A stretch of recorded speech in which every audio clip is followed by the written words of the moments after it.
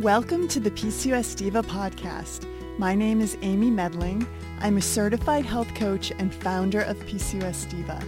My mission is to help women with PCOS find the tools and knowledge they need to take control over their PCOS so they can regain their fertility, femininity, health, and happiness. The PCOS Diva podcast is proud to be sponsored by the OvaSense Real-Time Ovulation Monitor, helping women with PCOS take back control of their cycles. OvaSense is a true fertility monitor that can help you track fertility medications and supplements along with any positive health changes you make to see if they are having an effect. OvaSense consists of a medical-grade silicone vaginal sensor which tracks core body temperature every 5 minutes while you sleep. And in the morning, you simply download your data to the OvaSense app. It's quick and easy. Only OvaSense offers real-time 24-hour advanced prediction in cycle and ovulation confirmation with 99% clinically proven accuracy. And it will work for you even if you have highly irregular cycles. Find out how OvaSense can help you understand your fertility at ovasense.com/US. And if you haven't already, make sure you check out PCOSdiva.com. There I offer tons of great free information about PCOS and how to develop your PCOS diet and lifestyle plan so you can begin to thrive like a PCOS diva. Look for me on iTunes, Facebook, Pinterest, and Instagram as well.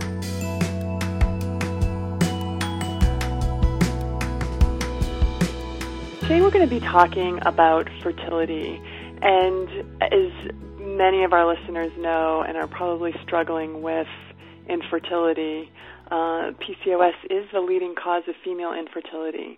And the good news is that with lifestyle change, many women with PCOS can get pregnant. And I know if I've shared my fertility story with you all, and after I made lifestyle change, I was able to get pregnant at age 37 after doctors told me that I would never get pregnant again without fertility treatment. So just want to let you all know that there's so much hope, and there's a lot of information about fertility and lifestyle change on my site, PCOSdiva.com. But today we're going to be kind of talking about the points to consider in fertility beyond PCOS. And I've invited Bridget Danner to join us to talk about this subject. And just to give you a little information about Bridget, she runs an online women's health community called Women's Wellness Collaborative. And through this community, she interviews experts in women's health through blogs, videos, podcasts, and online summits. She has a wonderful summit coming up that I'm going to be excited to share with you, and we'll talk a little bit more at the end of the podcast about it, but it's called Hormones Women's Wellness Summit. Bridget has practiced Chinese medicine for nearly 12 years and has performed over 12,000 treatments. She's also a certified functional diagnostic nutrition practitioner, and she's worked extensively in the fertility field. So welcome, Bridget, to the PCOS Diva podcast. Hi, Amy. I'm so happy to be here, and hello to all your listeners.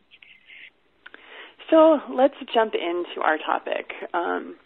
So a woman with PCOS who is trying to get pregnant and has changed her diet and her lifestyle and has added some appropriate nutritional supplements and seeing a fertility specialist, but she's still having a hard time getting pregnant. What are some of the other factors that she should be thinking about and considering?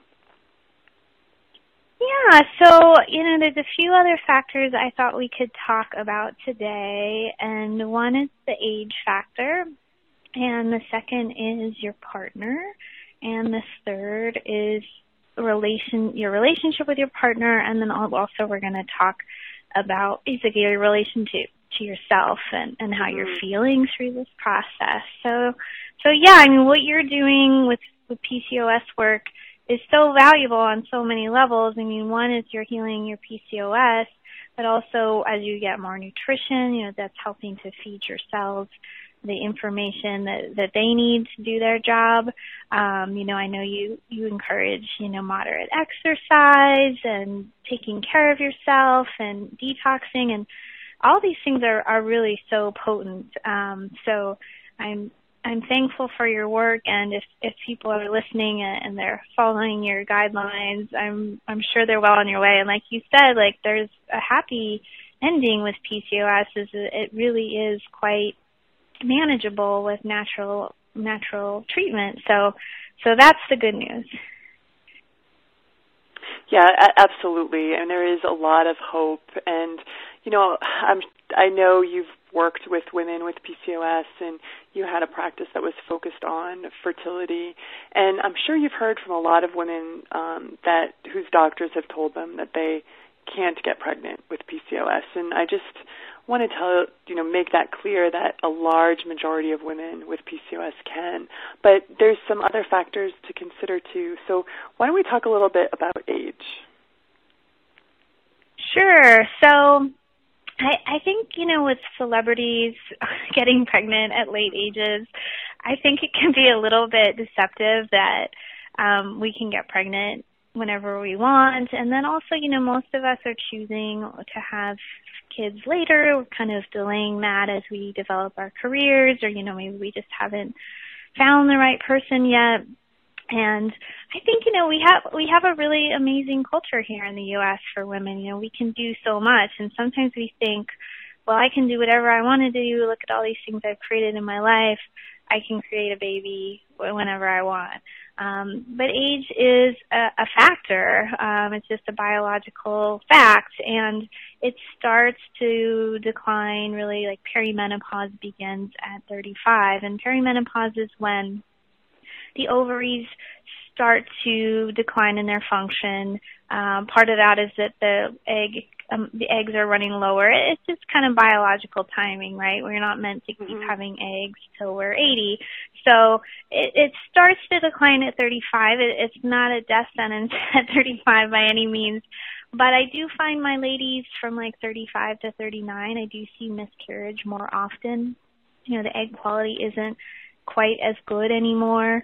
And then, they could be experiencing more issues with their cycle than they used to. So yeah, outside of the PCOS conversation, just if there's less hormone being made, if there's less signaling between the brain and the ovaries, if the adrenals aren't strong enough to support that slight decline in the ovaries, it is a factor. And it's not not like a death sentence, but it is something to consider. And then when we get over 40, frankly, it does get tougher.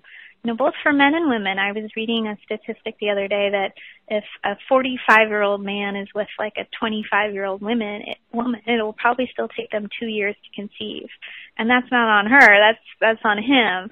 So, age factors in for both parties. And after 40, our eggs have been with us since before we were born, and they have a big job to grow intensely and use a lot of energy, for fertility or once the sperm is in the egg. So, there's just a smaller chance of a successful pregnancy in any cycle. Doesn't mean there's no chance, but it often means waiting longer, which is exactly not what someone wants to hear after age 40, that they're going to have to wait longer to get pregnant. But, just some things to consider. We can talk about some ways to support it, but it is going to play a factor, maybe to a lesser extent, 35 to 39, but 40 to 45, it'll play a pretty dominant factor. Mm-hmm. Yeah, and I think for women with PCOS, we find that, and we're finding that as we age and kind of come into that period of time, 35 and older, that our cycles start returning to a more regular rhythm. Our androgen levels start to go down kind of naturally, and our hormones sort of regulate themselves. So for women with PCOS, it certainly isn't unheard of for your cycles to become normal. And if you had a really hard time conceiving in your 20s, I hear a lot of women that have little surprises, as they get into the late 30s, early 40s as well. And I think that's true. Maybe you could talk. I don't know if you want to talk about that, and kind of and also there's been some studies that show that women with PCOS have could possibly have a longer fertility window too. That they're because they haven't ovulated as much throughout their life, that they may be able to remain fertile longer. Yeah, I should have mentioned this right off the bat before I scared people, but yeah, I mean the reduction in the amount of testosterone that's circulating as we age can be a benefit for women. And I just recently learned from another PCOS expert who is on our upcoming summit as well, Fiona McCulloch, that there could be like a better egg reserve even into our later years because, perhaps if we haven't ovulated as often, we have more eggs. Now, I still feel like the quality of those eggs with time is probably still a factor, but it might not play as much of a factor, because if there's more eggs overall, that's just creating like a stronger signal out of the ovaries to the brain, and so I think there is an advantage there. And it's really exciting. Unless you don't want to have a baby, then you need to be careful. Like you said, the oopsie babies could be coming at 37. I can think of a friend of a friend who kind of gave up on getting pregnant, and she never really kind of pursued natural medicine, but totally, had the oopsie in her late 30s. They were very happy, and she probably had a PCOS case, as I kind of, was in my armchair reflecting on, some things I saw with her that I was like, it's really great, and it's really exciting. Well, I'm excited to hear that Dr. McCulloch is on your summit because she's just a wealth of knowledge, and I believe she has a book coming out, within this year. I think maybe later this year. So definitely, I'll be tuning in to hear her discussion on your summit. So you had mentioned about partners and that their age is a factor too. But maybe you could speak a little bit about what other factors to consider, with your partner. Does his nutrition and his lifestyle really matter? Yeah, I definitely think it does. And, women are so complicated in our reproductive health that we get a lot of the focus of the fertility treatment. And we're usually the drivers in the healthcare discussion and the treatment options. I've been practicing fertility. I was practicing fertility a long time, and I never had a man call me and say, I'm looking for, help for our case. So, it's always the woman kind of making the decisions and seeing the doctors. But the fact is, so they say that in cases of infertility, a third of it will be male factor alone, a third of it will be female factor alone, and another third will be mixed. So really potentially there, 2/3 of cases involve male factor. And one could be age, like we mentioned. If you're 40, probably your partner's around 42, not necessarily, but, that's one thing to consider. But also, his diet is important, just like your diet is important.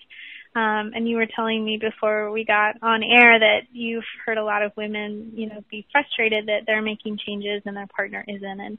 And I hear the same thing all the time. And, hopefully we can kind of keep changing the discussion about that, it takes two. And hopefully in the more conventional world that comes across too, because, sometimes women will tell me, we saw our reproductive endocrinologist and she said he's fine, or she said there's nothing he can do to change his sperm quality, which frankly is not true. But there are other doctors who do have more education and are putting their male clients on antioxidants and fish oil and having him do some things to enhance his sperm quality and nutrition. So that's really good. And, the tricky thing about the conversation with your partner is, force and fighting, doesn't really work, doesn't really make things better. So there needs to be other options for how to communicate and how to go about that we can talk about. But yeah, so there's his nutrition, which, he's making sperm all the time. Unlike us with our eggs that, started out so long ago, our eggs still get nourished by our nutrition, but men are making sperm all the time. So if you have intercourse today, he just made those sperm a few months ago. So he can really change his quality of sperm very quickly, which is exciting. His nutrition and then also his hormonal health, just like us, our brains are communicating with our ovaries. His brain is communicating with his testes. His dominant hormone is testosterone. So does he have enough of it? And are the factors that lower testosterone playing in? Things like stress, just like for us ladies, if we're under a lot of stress, we don't make as much sex hormone. If he's under a lot of stress, he might not be making as much sex hormone either. If he's not exercising, he might not be making as much. If he's overweight, his fatty tissue will be kind of putting out estrogens and imbalancing the testosterone. So one way to potentially approach this with your partner, if some of these issues are going on in your relationship, are to just kind of focus on the two of you just getting healthy for the sake of your own health and happiness. So if he's stressed at work and he's self-medicating, with whiskey and ice cream and sitting on the couch, that's one way to handle it. But there's also, hey, let's take walks after dinner. Let's go away to a retreat weekend, let's eat some foods that he likes that are also healthy, and get him on board for improving his own health and happiness. Because I think for either man or woman, when you think, I'm just doing this to get the baby, you can start to get some resentment and it doesn't feel good. But if you think, well, hey, actually I would love to be 10 pounds lighter and I would love to start riding my bike again, that's one way to approach it that gets him some more immediate wins. And hopefully the two of you can get on a page together to encourage each other to be healthy. I want to direct listeners to an article that my husband wrote on PCOS Diva, because I think it's great to kind of hear a man's perspective about changing, the lifestyle piece of it. It took a while for my husband to kind of get on board, and I think every guy's different, and sometimes they have to do it at their own pace, but my husband, he's in the article he writes, how much he loved beer and cheese, but he decided that he loved me more, and instead of throwing back another slice of pizza while I was eating kale and quinoa and chicken, organic chicken or whatever for dinner, he decided that it needs to be kind of a family lifestyle change. And it's only benefited all of us, especially my husband, because he's in much better health than he was, 5-7 years ago. But, I think part of it is just not nagging and just, leading by example. And by eating well and taking care of yourself, you become a stronger, happier, better person. And I think my husband thought, I want some of that. I'm going to post the link to the article under the podcast because I think a lot of what you were saying, he kind of shares in that. So it's not a lost cause. There's many husbands that have kind of come on board, and I've heard, lots of divas talk about, their husband making the shift, but it's a process, and it may not happen overnight. But keep encouraging, I think, rather than nagging. Yeah, I totally agree. I mean, that just puts a relationship in the wrong dynamic, and you can get frustrated sometimes. I just got frustrated with my husband this morning because, I don't use a microwave. I'm against microwaves, and I found out just today that he has a toaster oven at his work, but he still will microwave the food that I lovingly made with organic ingredients. I was so mad. And but so I get frustrated, but at the same time, like you said, I kind of lead by example. He gives me a hard time sometimes, why can't we just have pizza? But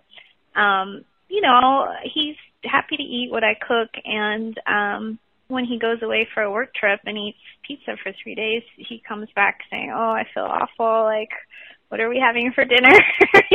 So it is a bit of a process, but I think, we all feel better when we eat better. It's tricky with fertility because if you perhaps have waited to, 9 months into trying to think about, getting healthier, you have some anxiety or, you feel like you're behind.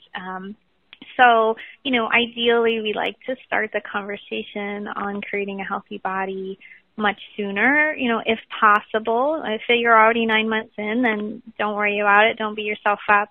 But, you are, like you said, you're creating a healthy family. And even if there's only 2 of you now, there will be more of you. And think about what family you want to create. I think that's a great conversation to have early, because when you're 2 working people, maybe you're getting takeout, you're working late, these kind of habits form. But is that what you want when you have a family? Well, probably not. You probably want to have dinner at the table, and you want to go to the park.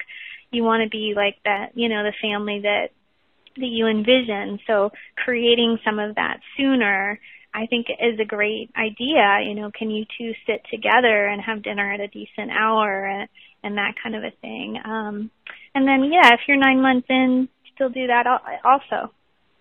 I love that point, and that's such an excellent point, Bridget. I mean, I feel like one of the greatest gifts that I've given to my kids is to teach them how to eat and cook healthy food.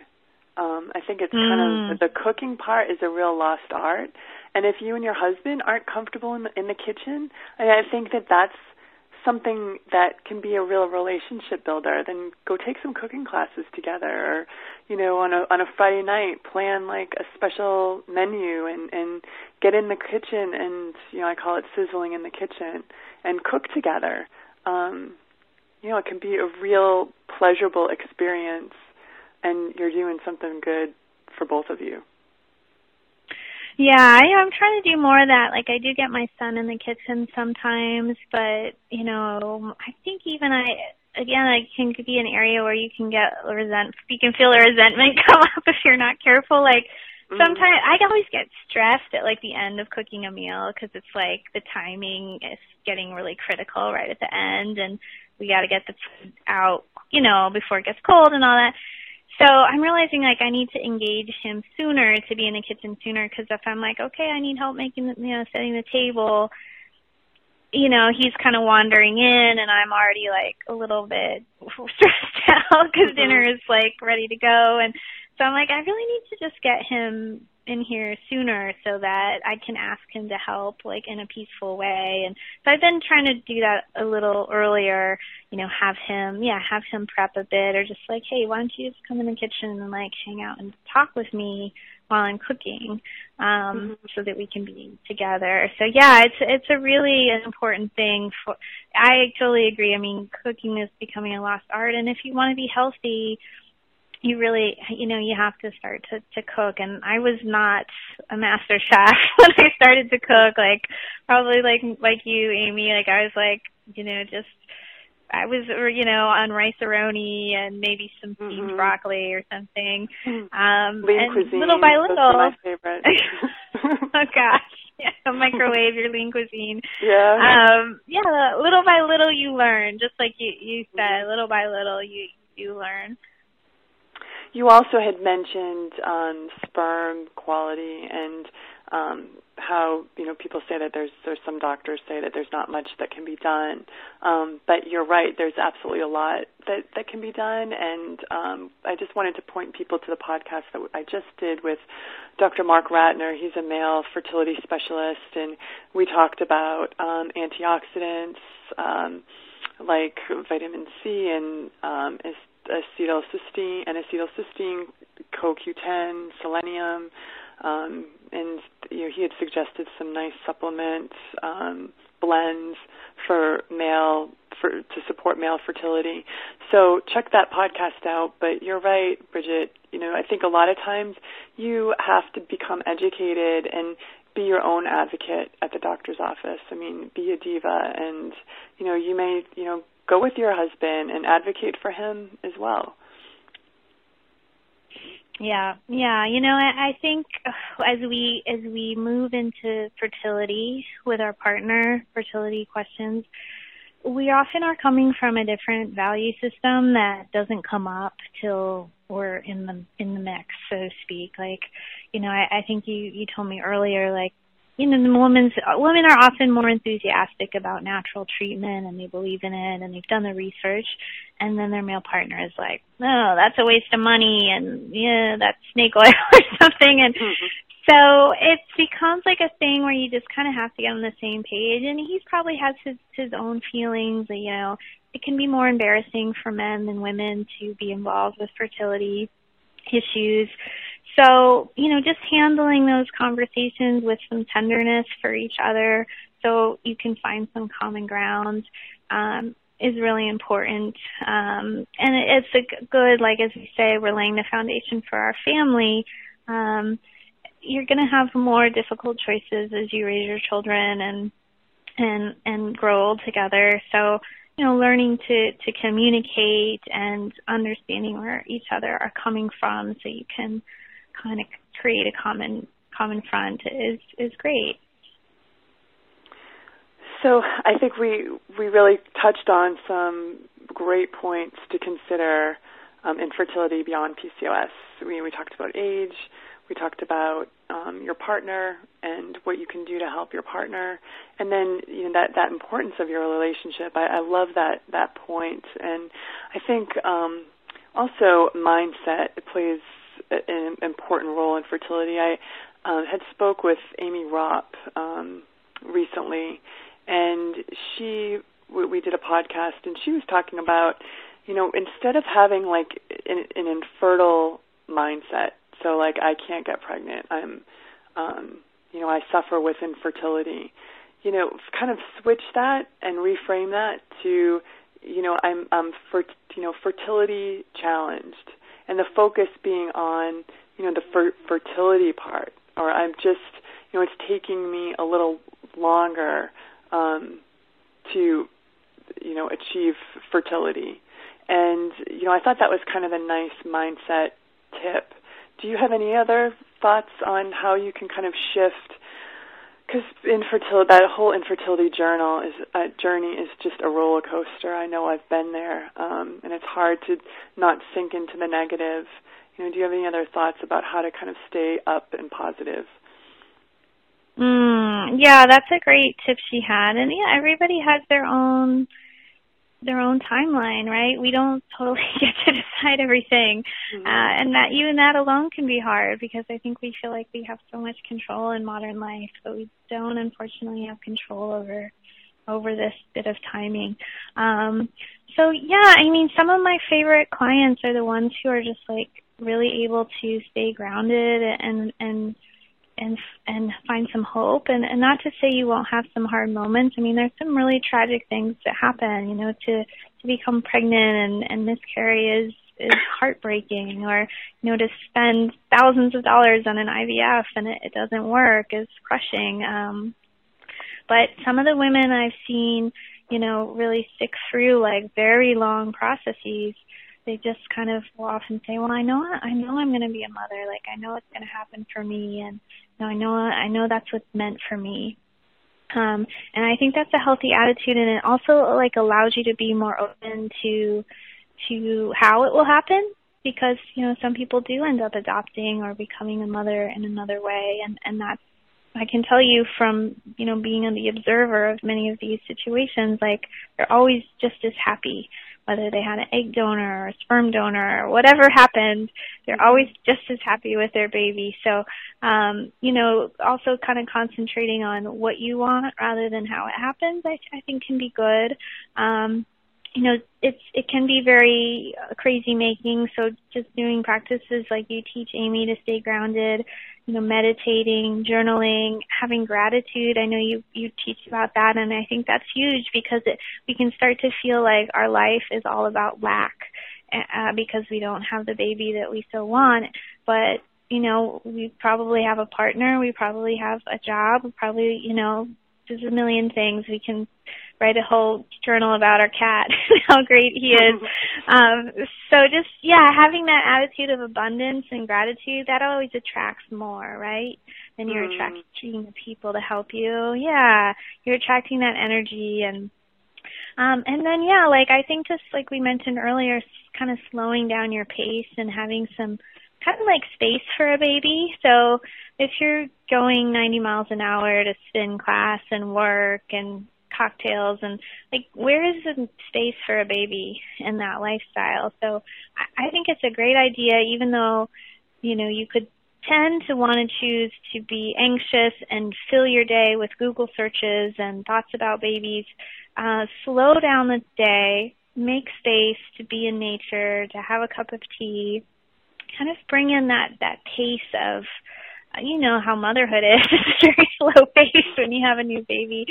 So it just kind of brings some of that in. And then I guess lastly is don't isolate yourself. There's nothing to be ashamed of if you're taking longer to get pregnant. You don't have to talk to everybody about it.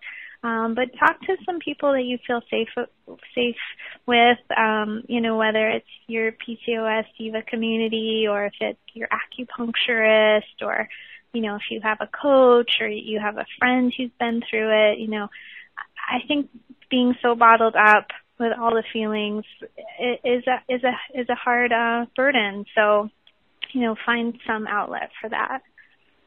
Those are all great points. And I just am so pleased that you came on and talked to us about this subject today. And I want to make sure that we have a chance to learn more about your hormone summit that's coming up, because I think there's going to be a lot of speakers that women with PCOS will resonate with and will learn a lot from. Yeah, so there's you, and we mentioned Fiona McCulloch talking about PCOS, but there's lots of kind of background information about hormones, how your gut interacts with your hormones, how your brain interacts with your hormones, how your adrenals interact with your hormones. And we talk about life stages. I talk about fertility. We have someone talking about nutrition during pregnancy, what you might experience in your postpartum period. And if we're talking a lot about babies today, but, it's not just for reproduction. We also talk about perimenopause, and we talk a little here and there about, raising our daughters and teaching them about their cycles. So I guess I would hope to really just empower people, women in particular, with more information about how our bodies work, and from there we can feel less of a victim of these crazy forces within us, and feel a little bit more okay, I can influence how I feel in the day or throughout my month, and give some tips and give some hope. Well, that is so important, the hope piece, and I'm just really thrilled to be part of the summit. There's a wonderful group of speakers, and there's so many summits out there nowadays, but this is top-notch, and I really encourage people listening to check it out. And I'm going to have a page on PCOS Diva with more information about the upcoming Hormones Women's Wellness Summit, and you can find that at PCOSDiva.com/Hormone Summit. And I will put the link at the bottom of the podcast page as well. Thank you, Bridget, so much for joining us, and we look forward to joining you on your upcoming summit. And just give us the dates for that. Oh, sure. It's April 11th to 18th. We're in 2016. So if you catch this after the event, once it's free while it's live, you can still purchase it once it's over. And then, you can always if you want to be a part of a second women's health community besides PCOS Diva, we're at Women's Wellness Collaborative if you want to search that. We have ongoing resources as well. Great. I will definitely post that below the podcast too.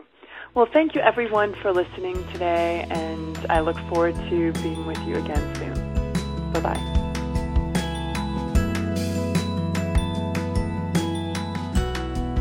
Well, that wraps up our podcast today. Thank you so much for joining us on the PCOS Diva podcast. I hope you enjoyed it. And if you liked this episode, remember to subscribe to PCOS Diva on iTunes or wherever else you may be listening to this show. And if you have a minute, please leave me a quick review on iTunes because I love to hear from you. If you think someone else might benefit from this free podcast, please take a minute to share it with a friend or family member so she can benefit from it too. And don't forget to sign up for my free weekly newsletter. Just enter your email at PCOSdiva.com to get instant access and make sure you never miss a future podcast. This is Amy Medling, wishing you good health. Bye-bye.